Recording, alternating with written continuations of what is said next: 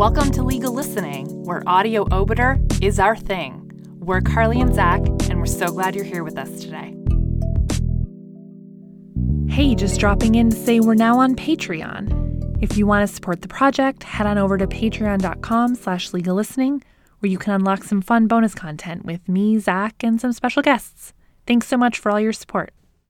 So today on the podcast, we're doing some more employment law, which I love, and I know Zach does too, so we're very excited.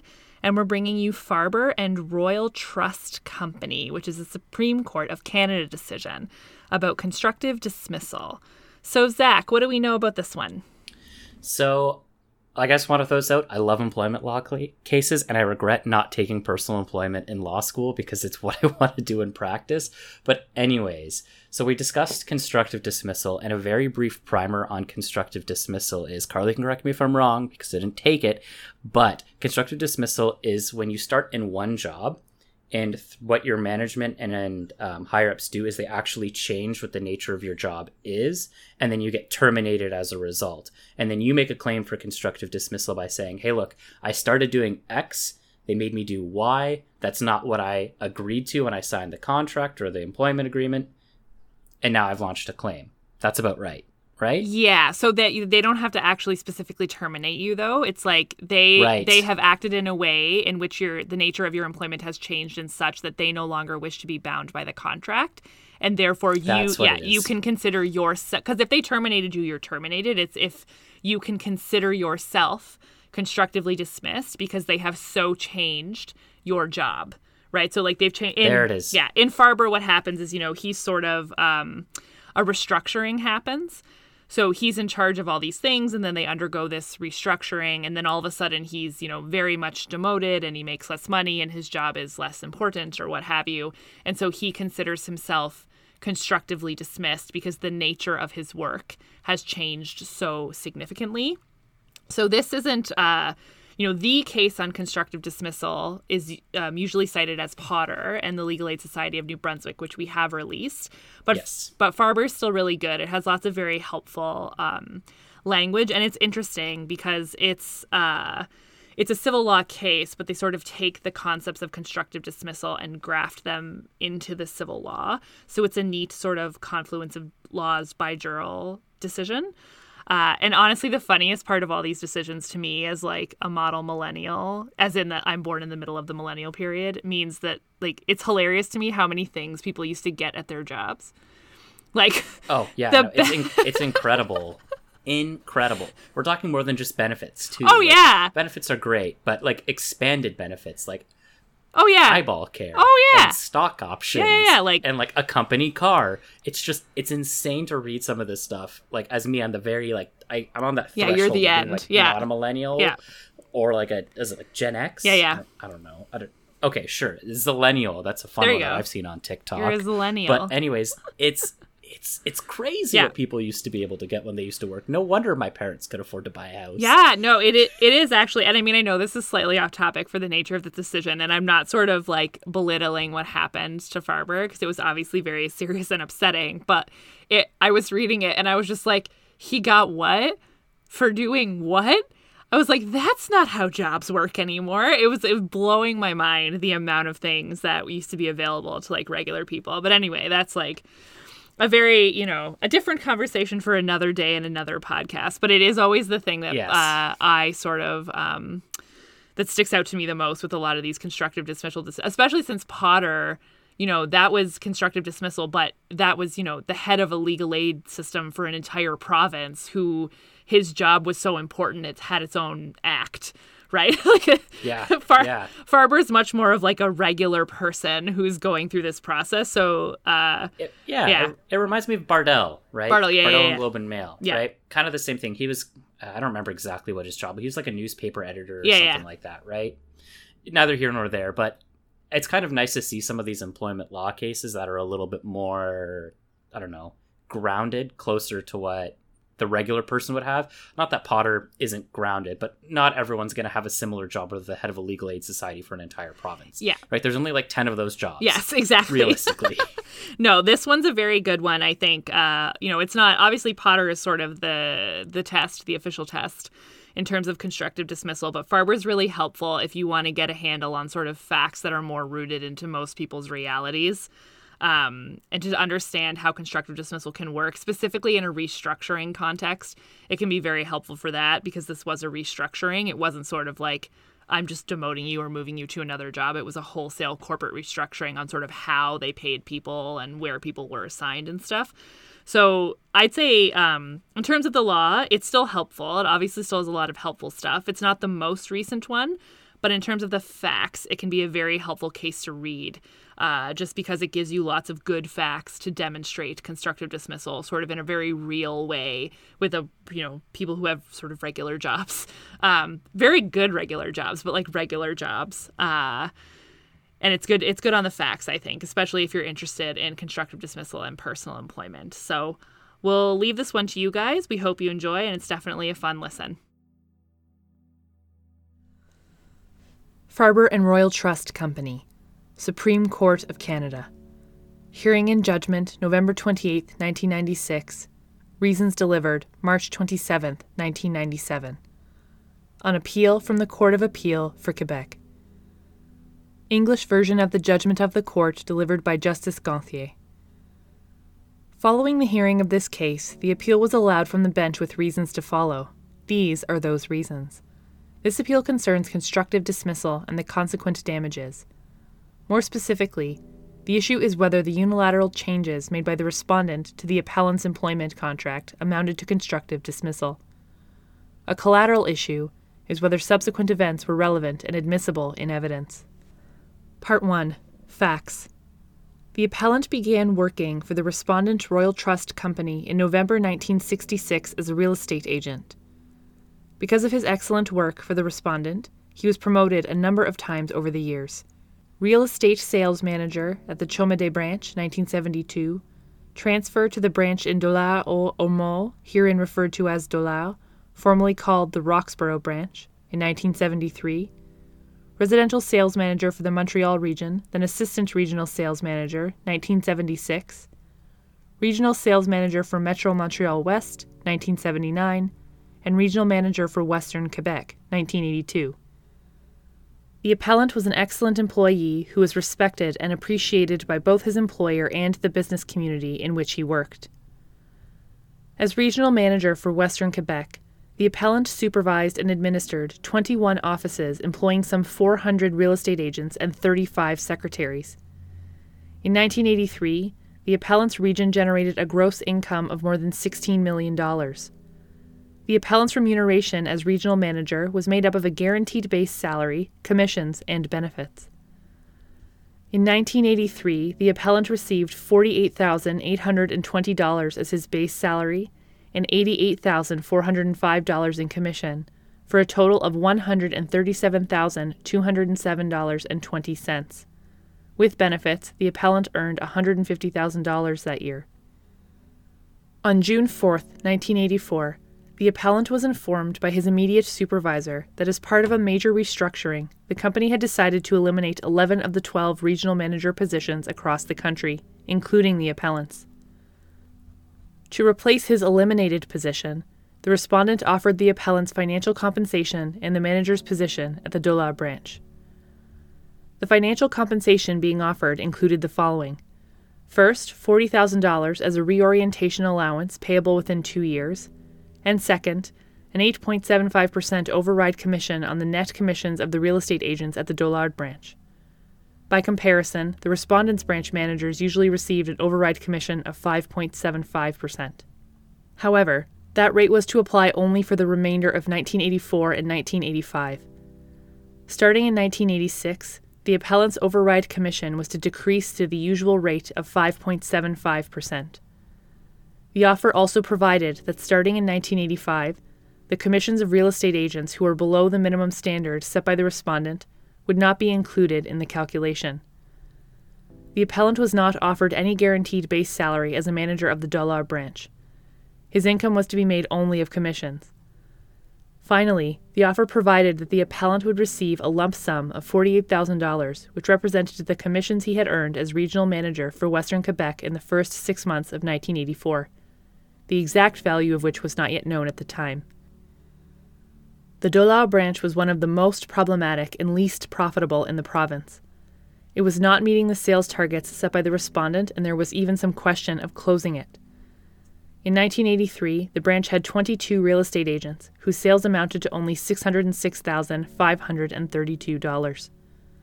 Moreover, 4 of those suggested agents were new recruits, which suggested that they were unlikely to reach the minimum sales standard set by the respondent for another 3 years. The appellant was aware of this, since the branch was part of the Western Quebec region he was managing at the time. The appellant considered the respondent's offer unacceptable. To begin with, the position was one he had held 8 years earlier and from which he had been promoted. As well, he was insulted by the fact that he was being asked to manage a branch experiencing problems. Finally, he estimated that his income would be cut in half if he accepted the respondent's offer. He therefore initiated discussions with the respondent, seeking either to be appointed manager of a more profitable branch or to obtain a guaranteed base salary for the following 3 years. The respondent refused to change its offer in any way. It told the appellant that he had to assume his new duties on July 6, 1984, or it would consider that he had resigned. The appellant did not go to the Dollard branch on the date in question. The appellant sued the respondent for damages on the ground that he had been constructively dismissed. On August 11, 1989, the Superior Court dismissed his action.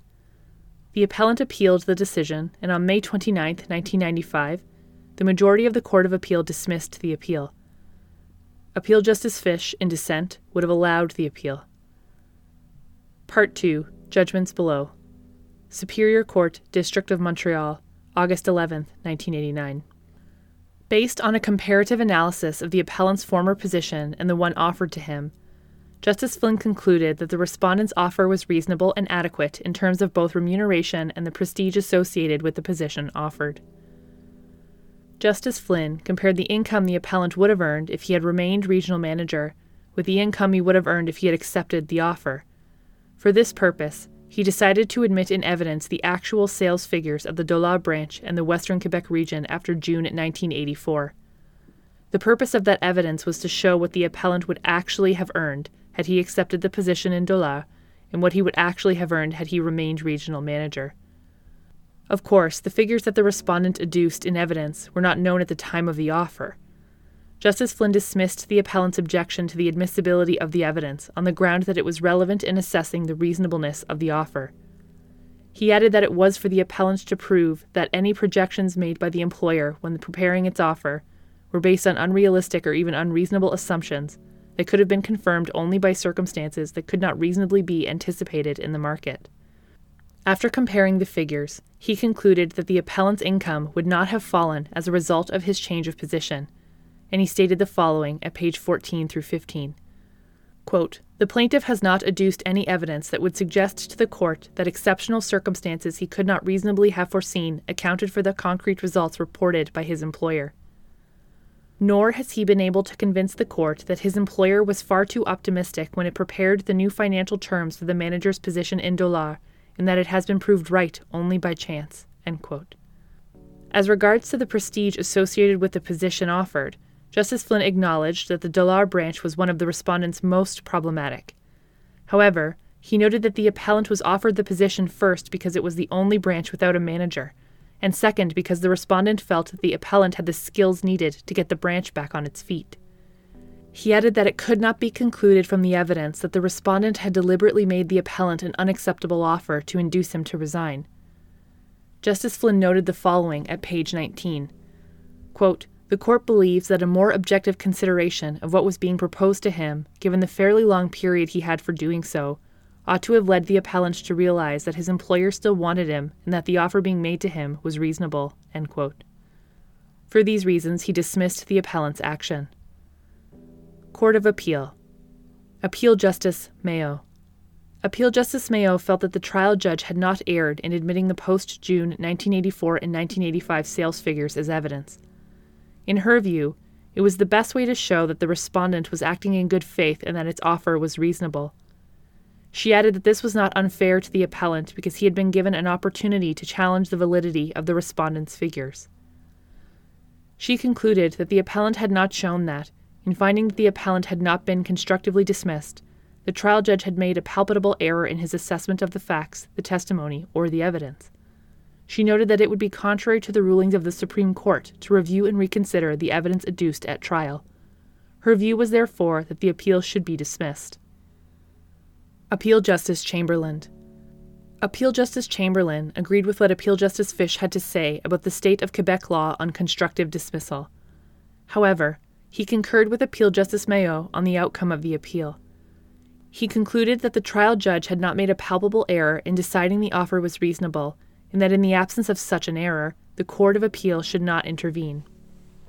On the question of whether the sales figures after June 1984 were admissible in evidence, he found that the trial judge had correctly admitted them. Appeal Justice Fish, dissenting. Appeal Justice Fish first noted that if the Court of Appeal disagreed with the conclusions drawn by the trial judge from the evidence, it had a duty to intervene in order to substitute its own view for that of the trial judge. Appeal Justice Fish felt that the trial judge had erred in admitting ex post facto evidence, that is, the sales figures after June 1984, because that evidence was not relevant. He then stated that the doctrine of constructive dismissal, a creature of the common law, has become part of the civil law. After reviewing the relevant cases, he concluded that constructive dismissal can take one of two forms, which he described as follows at page 6 to 7 of the full text.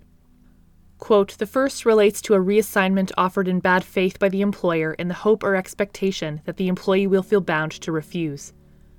The second occurs where the employer, even without malice or oblique motive, reassigns the employee to new duties involving such a disparity in status, advantages, duties, and modalities as to constitute substantially new conditions of employment. End quote.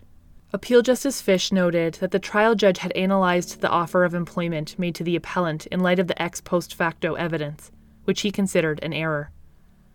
In his view, the trial judge should have asked whether, based on the information available at the time of the offer, the appellant was entitled to consider that his employment contract had been unilaterally rescinded by the respondent, not whether the offer would have turned out to be reasonable for the appellant because of what subsequently occurred.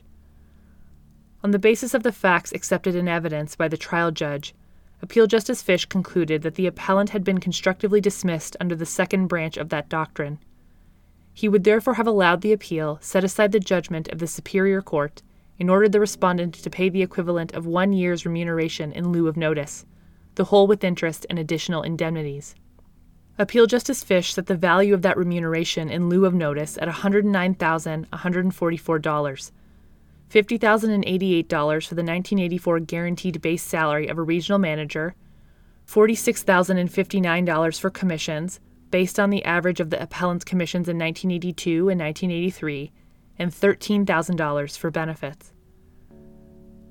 Part 3. Issue. The issue is whether the appellant was constructively dismissed, and if so, what damages he should be awarded. Part 4. Analysis. Subpart A. Constructive dismissal. I will begin by recalling a few principles. In Quebec, employment contracts are governed by the civil law, including the provisions of the Civil Code.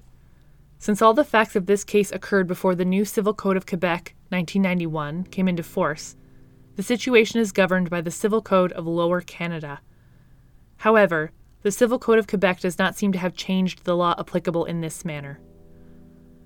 Concept of constructive dismissal in the civil law.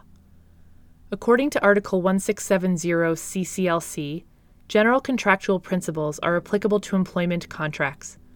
Under Article 1022 CCLC, contracts are binding on the parties thereto. They must fulfill their commitments. The parties cannot unilaterally change the obligations they have incurred under the contract. This was noted by Justice Baudouin in Les Obligations, quote, nor can the parties, absent an agreement to this effect, change the terms of their contract or the manner in which it is to be performed. The contract's binding force means that they are bound not only over a period of time, but also with regard to the content of what they have undertaken. End quote. In the context of an indeterminate employment contract, one party can resiliate the contract unilaterally. The resiliation is considered a dismissal if it originates with the employer and a resignation if it originates with the employee. If an employer dismisses an employee without cause, the employer must give the employee reasonable notice that the contract is about to be terminated or compensation in lieu thereof. where an employer decides unilaterally to make substantial changes to the essential terms of an employee's contract of employment, and the employee does not agree to the changes and leaves his or her job, the employee has not resigned, but has been dismissed. Since the employer has not formally dismissed the employee, this is referred to as constructive dismissal. By unilaterally seeking to make substantial changes to the essential terms of the employment contract, the employer is ceasing to meet its obligations and is therefore terminating the contract. The employee can then treat the contract as resiliated for breach and can leave. In such circumstances, the employee is entitled to compensation in lieu of notice and, where appropriate, damages. On the other hand, an employer can make any changes to an employee's position that are allowed by the contract, inter alia, as part of the employer's managerial authority. Such changes to the employee's position will not be changes to the employment contract, but rather applications thereof. The extent of the employer's discretion to make changes will depend on what the parties agreed when they entered into the contract. R.P. Gagnon made the following comment on this point in Le Droit du Travail de Québec. Quote, "Moreover, to what extent can the employer change the nature of the employee's work or the employee's duties and responsibilities? This issue is increasingly important inter alia, because it is often an essential consideration for employees in their employment that they are able to do the job for which they were hired, given both the satisfaction they legitimately wish to derive from it and their concern to maintain and develop their qualifications and skills in their field of work." The answer takes into account the form of and circumstances surrounding the hiring of the employee, and thus how much discretion the employer explicitly or implicitly has to exercise managerial authority in this regard. End quote. To reach the conclusion that an employee has been constructively dismissed, the court must therefore determine whether the unilateral changes imposed by the employer substantially altered the essential terms of the employee's contract of employment. For this purpose, the judge must ask whether, at the time the offer was made, a reasonable person in the same situation as the employee would have felt that the essential terms of the employment contract were being substantially changed. The fact that the employee may have been prepared to accept some of the changes is not conclusive, because there might be other reasons for the employee's willingness to accept less than what he or she is entitled to have. Moreover, for the employment contract to be resiliated, it is not necessary for the employer to have intended to force the employee to leave his or her employment, or to have been acting in bad faith when making substantial changes to the contract's essential terms. However, if the employer was acting in bad faith, this would have an impact on the damages awarded to the employee. In the case at bar, there is no question of bad faith by the respondent, which was acting in good faith in reorganizing its hierarchical structure. Thus, the only damages in issue are those that would be awarded in lieu of notice. French civil law has adopted similar solutions. The Court of Cassation stated the following, quote, "Whereas the employer cannot substantially change an individual contract of employment without the employee's consent, and whereas the employer must either maintain the contractually agreed terms or draw conclusions from the refusal of the person concerned." End quote. In Droit du Travail, Justice Pellicer stated the following, quote, "When the employer has made a unilateral decision to substantially change the employment contract, the employee can, rather than continuing to work while voicing his or her refusal to accept the employer's changes, take the initiative by ceasing to work." End quote. If the employee simply stops working under the new terms imposed by the employer, the breakdown of the employment relationship will be considered a dismissal. The judge will apply all the substantive rules applicable to dismissals. The employer will owe severance pay, compensation in lieu of notice, and possibly compensation for dismissal without real and serious cause. At page 492 and 664, they also provided a few examples of changes that are substantial enough to amount to dismissal. Quote, "According to the general rule, any change in the salary calculation method or reduction in salary is considered a substantial change in the contract. If the employee refuses to accept such a change, the result is dismissal." End quote. Thus, a demotion combined with a pay cut is a substantial change to the employment contract that may be considered a dismissal. Before going to examine how the courts have applied these principles, I should pause to discuss a point raised by the statement of Appeal Justice Fish in the Court of Appeal, with which Appeal Justice Chamberlain concurred, that the doctrine of constructive dismissal, a creature of the common law, has become part of the civil law. In 1984, in Levine and Sibek-Dosko Incorporated, Justice Henin said at page 28 that the common law rule concerning constructive dismissal has been adopted by Quebec civil law. Quote, "It is a well-established principle in the law of contract of personal services under the common law that actions of the employer in reducing the functions and salary of an employee may be held to be equivalent to a constructive dismissal, and when the employee resigns in these circumstances, he will be entitled to damages. The breach of the contract in these cases is held to have been committed by the employer, and it is this breach which allows a court to condemn the employer to damages. Caution must be exercised in adopting unreservedly common law concepts of contract into cases arising under the civil law, except where there is useful necessity and authoritative precedent. However, in the case of lease and hire of personal services, in Quebec, the doctrine of constructive dismissal has been recognized." End quote. In support of this statement, Justice Henin relied on the decision of the Judicial Committee of the Privy Council in Montreal Public Service Company and Champagne. In that case, which originated in Quebec, an employee had left his employer after the employer had unilaterally changed his duties. The employee then sued his employer for damages. The Judicial Committee of the Privy Council reached the following conclusion at page 52. Quote, "Their lordships therefore think that the company, by their action in altering powers of the respondent and the duties which he had contracted to perform, committed a breach of this contract, entitling the respondent to assert that the contract was at an end, and justifying him in maintaining the suit for damages in which he had succeeded." End quote.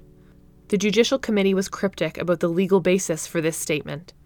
However, it is clear that the statement is fully consistent with the civil law, and it must not be seen as expressing any intention by the Judicial Committee to depart from that law. As this court has noted on many occasions, the civil law is a complete system in itself. Care must be taken not to adopt principles from other legal systems. Thus, for a legal principle to be applicable in the civil law, it must above all be justified within the system itself. That being said, it may nevertheless be worthwhile from a comparative point of view to consider how other legal systems have resolved the same issue. That analysis must not, however, lead to the unquestioning adoption of legal rules from other systems. In L'Interprétation du Civil Code québécois par la Cour suprême du Canada, Professor Baudouin, now a Quebec Civil Court of Appeal judge, stated the following, quote, "Reference to foreign precedents is not wrong in itself. To say that it is would be to deny that a comparative law has any value. However, it can be dangerous when it is done at the expense of local sources or sources from similar systems, and when it has the effect of substituting the earlier dicta of a judge or court for an effort by the court hearing the case to understand and make sense of the written law." End quote. In addition, if the rules of the two systems are similar, precedents may be of some relevance. Although they are not binding, the fact that they apply similar or identical principles may be useful for the purpose of explanation and illustration. This is true, inter alia, in constructive dismissal cases, in which, as will be seen, the courts have adopted similar solutions based on very similar principles and circumstances. It is therefore worthwhile to consider decisions from both legal systems to find illustrations of how the courts have applied the constructive dismissal concept. Situation in the Canadian common law provinces. In cases of constructive dismissal, the courts in the common law provinces have applied the general principle that where one party to a contract demonstrates an intention no longer to be bound by it, that party is committing a fundamental breach of the contract that results in its termination. The leading case on this question is an English decision, in Re Ruble Bronze and Metal Company, in which the following was stated, quote, "But if a claim for wrongful dismissal be founded on repudiation by the master, then I think that the general and recognized rules which apply in the case of ordinary contracts should also apply in the case of a master and servant. It has been authoritatively stated that the question to be asked in cases of alleged reputation is whether the acts and conduct of the party evince an intention no longer to be bound by the contract. The doctrine of repudiation must of course be applied in a just and reasonable manner. A dispute as to one or several minor provisions in an elaborate contract, or a refusal to act upon what is subsequently held to be the proper interpretation of such provisions, should not, as a rule, be deemed to amount to repudiation. But a deliberate breach of a single provision of a contract may, under special circumstances, and particularly if the provision be important, amount to repudiation of the whole bargain." End quote. Thus, it has been established in a number of Canadian common law decisions that where an employer unilaterally makes a fundamental or substantial change to an employee's contract of employment, a change that violates the contract's terms, the employer is committing a fundamental breach of the contract that results in its termination and entitles the employee to consider himself or herself constructively dismissed. The employee can then claim damages from the employer in lieu of reasonable notice. In an article entitled Constructive Dismissal in Work, Unemployment, and Justice, Justice N. W. Sherstobodoff of the Saskatchewan Court of Appeal defined the concept of constructive dismissal as follows. Quote, "A constructive dismissal occurs when an employer makes a unilateral and fundamental change to a term or condition of an employment contract without providing reasonable notice of that change to the employee. Such action amounts to a repudiation of the contract of employment by the employer, whether or not he intended to continue the employment relationship. Therefore, the employee can treat the contract as wrongfully terminated and resign, which, in turn, gives rise to an obligation on the employer's part to provide damages in lieu of reasonable notice. The common law rule is therefore similar to that applicable in Quebec civil law when it comes to the concept of constructive dismissal. Thus, although decisions from the common law provinces are not authoritative, it may be helpful to refer to them to see what types of changes the courts have considered fundamental changes to an employment contract resulting in the termination of that contract. However, each constructive dismissal case must be decided on its own facts, since the specific features of each employment contract in each situation must be taken into account to determine whether the essential terms of the contract have been substantially changed. In a number of decisions in both Quebec and the common law provinces, it has been held that a demotion, which generally means less prestige and status, is a substantial change to the essential terms of an employment contract that warrants a finding that the employee has been constructively dismissed. In some decisions, it has been held that a unilateral change to the method of calculating an employee's remuneration justifies the same finding. Other decisions have found that a significant reduction in an employee's income by an employer amounts to constructive dismissal. Application of the law to the facts. It is clear that the change the respondent unilaterally imposed on the appellant through its June 1984 offer substantially altered the essential terms of the employment contract. At the time the offer was made, any reasonable person in the same situation as the appellant would have come to that conclusion. To begin with, the change involved a significant event, even a serious demotion for the appellant. He was being offered the manager's position at a single branch in Dollard, which was a position he had held 8 years earlier before being promoted 4 times. As regional manager for Western Quebec, the appellant supervised and administered 21 branches, 17 branch managers, 400 real estate agents, and 35 secretaries. The gross income generated by that region was more than $16 million. As just the manager of the Dollard branch, the appellant would have been responsible for supervising only 22 real estate agents and 2 secretaries. Moreover, the sales of that branch amounted to less than $700,000. The appellant's responsibilities were therefore being drastically cut, resulting in a considerable loss of status and prestige. As well, the Dollard branch was one of the respondents' least profitable, one of the weakest links in the chain, as the trial judge put it. It was the only branch in the Western Quebec region that was not meeting the targets set by the company, and there was even some question of closing it. Asking the appellant to manage that branch undermined his prestige and status all the more. In addition, the appellant's salary terms were considerably altered by the change imposed by the respondent. As regional manager for Western Quebec, the appellant's remuneration was made up of a guaranteed base salary, commissions, and benefits. As manager of the Dollard branch, he would have received no guaranteed base salary. His income would have been limited to commissions. While the value of a guaranteed base salary is known and can be relied on, the same is not true of an income limited to commissions. The type of remuneration can fluctuate greatly depending on market conditions, and, as already noted, those conditions were inauspicious to say the least for the Dollard branch. The unilateral change was extremely detrimental to the appellant's financial security. The respondent argued that the appellant was being offered $40,000 over 2 years and another $48,000, which it considered a guaranteed base salary for 1984 and 1985. I cannot accept this argument.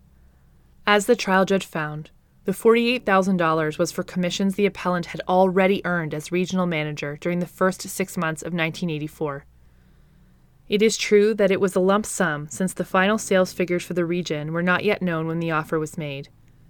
It turned out that the commissions the appellant had actually earned during the first half of 1984 amounted to slightly less than $48,000.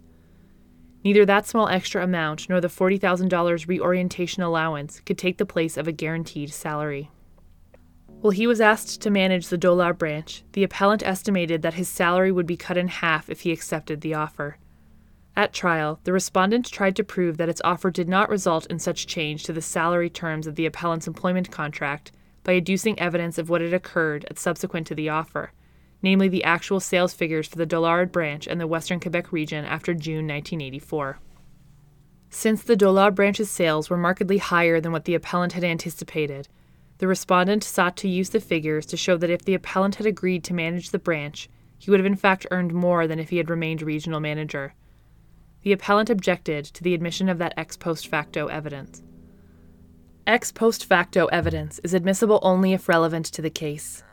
In Simonry Québec Quartier du Québec, Justice Loré Dubé applied precisely this principle when reviewing an arbitrator's decision on an employee's dismissal grievance. Relevance is determined on the basis of what must be proved in an action.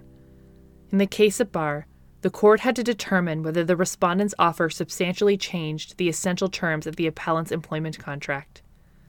However, since the appellant had to decide whether this was the case at the time he received the offer, the court had to revert to that time to determine whether a reasonable person in the same situation as the appellant would have considered that the offer substantially changed the essential terms of the employment contract. Thus, what is relevant is what was known by the appellant at the time of the offer, and what ought to have been foreseen by a reasonable person in the same situation. Evidence of events that occurred ex post facto is not relevant unless the sales figures achieved subsequent to the offer could reasonably have been foreseen at the time of the offer. In the instant case, it is clear that subsequent sales figures could not reasonably have been foreseen. It was proved that the Dollard branch was in an extremely precarious financial position at the time the offer was made. There was even some question of closing it because its sales were below the minimum set by the respondent. Moreover, when the appellant received the offer, he calculated his projected earnings using documents prepared by the respondent and told the respondent of his projections. The respondent never disputed or even commented on them. Nor is there any evidence in the record that the respondent foresaw that sales at the Dollard branch would increase significantly over the following months. Rather, the evidence shows that the respondent itself anticipated that sales at the Dollard branch would not increase in 1984. An operating report dated May 1984 shows that the respondent expected sales at the branch to fall in 1984. The appellant, therefore, did not make a mistake by not foreseeing a substantial increase in sales on the Dollard branch. On the contrary, in light of the facts and evidence, he was fully justified in making the projections he made. I agree with Appeal Justice Fish's conclusion on this point. Quote, Royal Trust therefore cannot now rely on unexpectedly strong performance by the Dollard office to demonstrate that its offer, viewed years later through the prism of hindsight, looks better than it did in June 1984, in the contemporaneous light of day. End quote. Based on the mere fact that the income of the Dollard branch subsequently improved, the trial judge drew the presumption that such an improvement was reasonably foreseeable by the appellant, absent any evidence that exceptional circumstances had arisen in the meantime.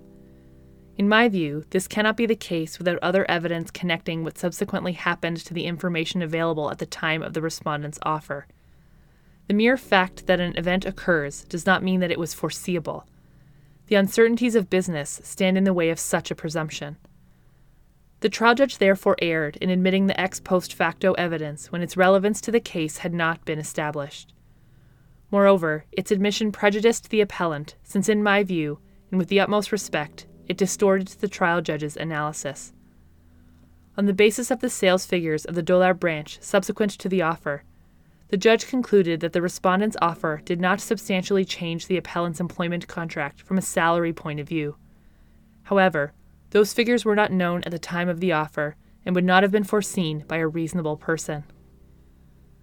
With respect, The trial judge erred in concluding that the appellant had not been constructively dismissed in the case at bar. Although he acknowledged that the appellant had been demoted, he found that it was not a factor because the appellant would have been prepared to manage a branch that was more profitable, more prestigious. However, the issue of whether there has been a demotion must be determined objectively by comparing the positions in question and their attributes. What an employee threatened with job loss is prepared to accept as the replacement position is not the yardstick of the employee's rights, although it may, depending on the circumstances, provide some indication of those rights. In this case, an objective comparison of the positions clearly shows that the appellant was being demoted, and this is simply confirmed by his refusal. Even as a compromise, the appellant would have accepted only a manager's position in a more successful branch or a guaranteed salary for 3 years in compensation for the demotion. The trial judge in fact acknowledged all the differences between the appellant's regional manager position and the respondent's offer. However, he said nothing about or disregarded such significant changes as the loss of a guaranteed base salary and the demotion, which are in themselves sufficient to support a finding of constructive dismissal. In reaching the conclusion that the appellant would have been well advised to accept the offer, he relied primarily on the evidence of what had occurred subsequent to the offer. With respect, he thereby strayed from the real issue, which was whether the offer substantially changed the essential terms of the employment contract. Intervention by this court is therefore warranted. Moreover, I note that I am in no way altering the trial judge's findings of fact in concluding that the respondent's offer amounted to constructive dismissal. On the contrary, I am relying on those findings to arrive at the necessary legal conclusion. As Justice Beetz stated in Desgagne and Fabrique de Saint-Philippe, quote, "It therefore does not entail substituting my own view of the evidence for that of the trial judge, but drawing conclusions in law based on the facts which she herself considered to have been established." End quote. Subpart B. Remuneration in lieu of notice. The purpose of remuneration in lieu of notice is primarily compensatory. It must above all be fair and reasonable in light of all the circumstances, while being based on the value of the former employee's previous remuneration. Appeal Justice Boldin stated the following in the Court of Appeals decision in Standard Broadcasting Corporation Limited and Stewart. Quote, "The purpose of remuneration in lieu of notice is essentially compensatory. It is designed to enable the employer to resiliate the contract and find another person to fill the position that has become vacant, and to provide the employee with a reasonable period of time to find work without incurring economic loss. In such cases, the courts act as arbiters and must, over and above a strict actuarial or accounting estimate, arrive at a figure that seems fair and reasonable in light of all the circumstances. However, that figure must, of course, be based on economic data, including the value of the former employee's previous remuneration." End quote. The trial judge stated that if he had found that the appellant had been constructively dismissed, he would have awarded an equivalent of 1 year's remuneration in lieu of notice. Although he did not have to act on his opinion, it is not unreasonable in this case, and the term of the award was not disputed in this court and was accepted by Appeal Justice Fish in the Court of Appeal, whose colleagues said nothing about it since they were not required to do so. There is accordingly no reason for this court to change it.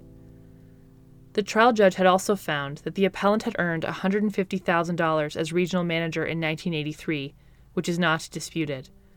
In the case at bar, it is the only real, representative figure available to determine the value of the remuneration in lieu of notice to which the appellant is entitled. Since the method used to calculate the appellant's salary was changed in 1983, previous years cannot be used. Moreover, it would be highly speculative to try to determine what the appellant would have earned as a regional manager after 1983, since he was no longer there to control the region's expenditures, which could have had a significant impact on his annual earnings. It was because of this specific situation that this court decided, in rendering judgment from the bench, that the appellant was entitled to $150,000 as 1 year's remuneration in lieu of notice. As for the appellant's duty to mitigate his damages, the trial judge accepted the following evidence, which shows that the appellant fulfilled his duty. Quote, "After the manager of one of the branches in which the plaintiff was interested died in September of the same year, the appellant took steps to obtain the position. Since he was no longer an employee and in reliance, inter alia, on its practice of appointing managers from within its ranks, Royal Trust denied him the requested position. Subsequently, after being unemployed for a time, the plaintiff opened his own business, which had a slow, difficult start. The evidence did not show how it was doing at the time of trial. In any event, this is not relevant. It is sufficient to note that in the year after he left Royal Trust, the plaintiff's income was minimal despite his attempts to find employment that in some way corresponded to his experience and talent." End quote. There is no reason to alter that conclusion. At the hearing, counsel for the respondent argued, without notice, that assuming the appellant had been in fact constructively dismissed, he should have accepted the June 1984 offer in order to mitigate the damages. According to that argument, his refusal to accept the offer justifies reducing his damages by the amount he would have earned as a manager of the Dollard branch. The argument was not made in either the Superior Court or the Court of Appeal, and was not even discussed by the respondent in the factum it filed with this court. The appellant was therefore not able to respond to it adequately. This court did not have to consider it. Part 5. Disposition. For these reasons, judgment was rendered from the bench allowing the appeal, setting aside the Court of Appeal's judgment, allowing the appellant's action, and ordering the respondent to pay the appellant $150,000 with interest from the date of service, the additional indemnity and costs throughout.